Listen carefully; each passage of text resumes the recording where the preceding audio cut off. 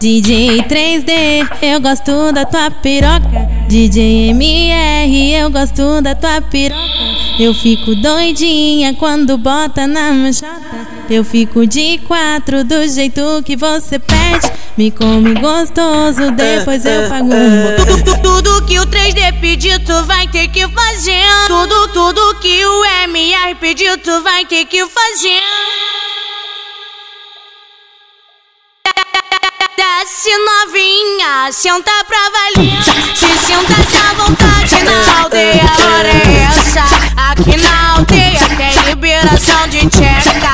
Aqui na aldeia tem liberação de tcheca. Ela é brava demais, ela faz macete. Ela olha sorrindo, diz que tá com sede. Ela abre a boquinha te pedindo leite, pedindo leite. Ela é brava demais, ela sabe o que faz. Questão do assunto ela entende, rapaz. Tu pensa que acabou, mas ela pede mais. Ela é foda, ela prende a xota na pica. Prende a xota na pica.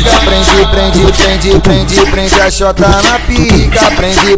Prende a xota na pica.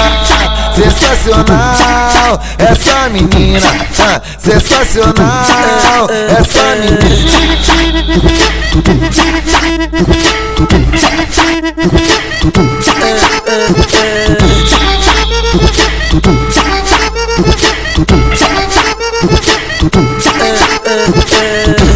DJ 3D, eu gosto da tua piroca. DJ MR, eu gosto da tua piroca.